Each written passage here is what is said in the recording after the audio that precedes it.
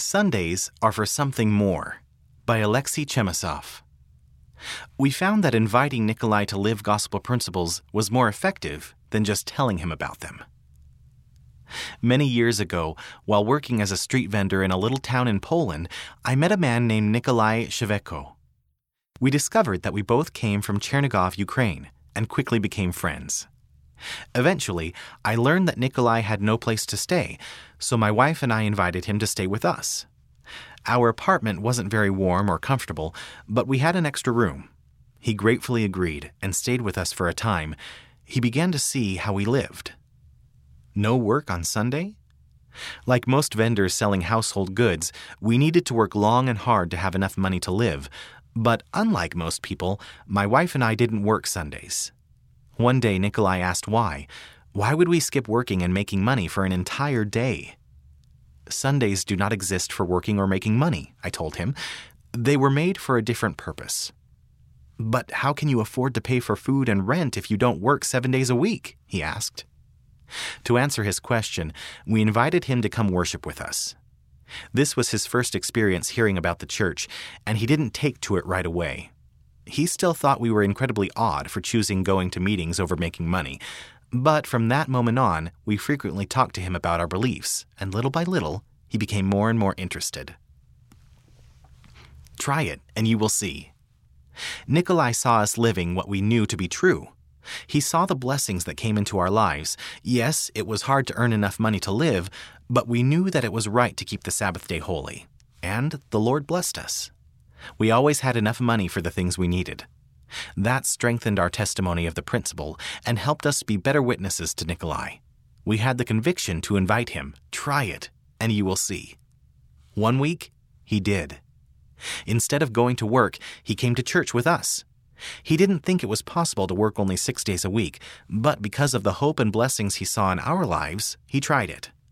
That week, when he counted his money, he was surprised.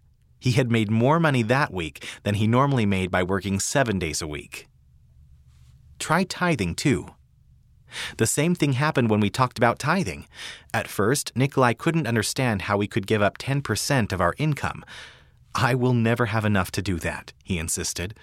We just shrugged. If you try it, you will see. He was incredulous, but then slowly smiled. So it's like not working on Sundays, he said. If you pay your tithing, you will have enough money for yourself and what you need. That was a big revelation for Nikolai. He learned for himself that if we follow God's commandments, God will bless us and things will work out for our benefit. When Nikolai returned home to Chernigov, he invited the missionaries to teach him and his family. Soon, he and his family joined the church. Later, Nikolai served as a branch president, and his daughter served a mission in Russia. We loved talking to Nikolai about the church, but in the end, inviting him to live the principles of the gospel was more powerful than simply telling him about them. He and his family gained testimonies and changed their lives because they chose to live gospel truths. The author lives in Lviv, Ukraine. Sidebar: Come and See by Elder David A. Bednar. We invite you to hear the restored truths of the gospel of Jesus Christ so you can study, ponder, pray, and come to know for yourself if the things we are sharing with you are true.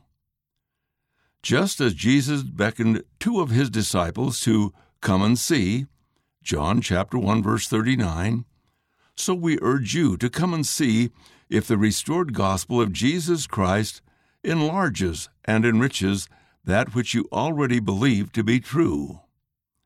Elder David A. Bednar of the Quorum of the 12 Apostles.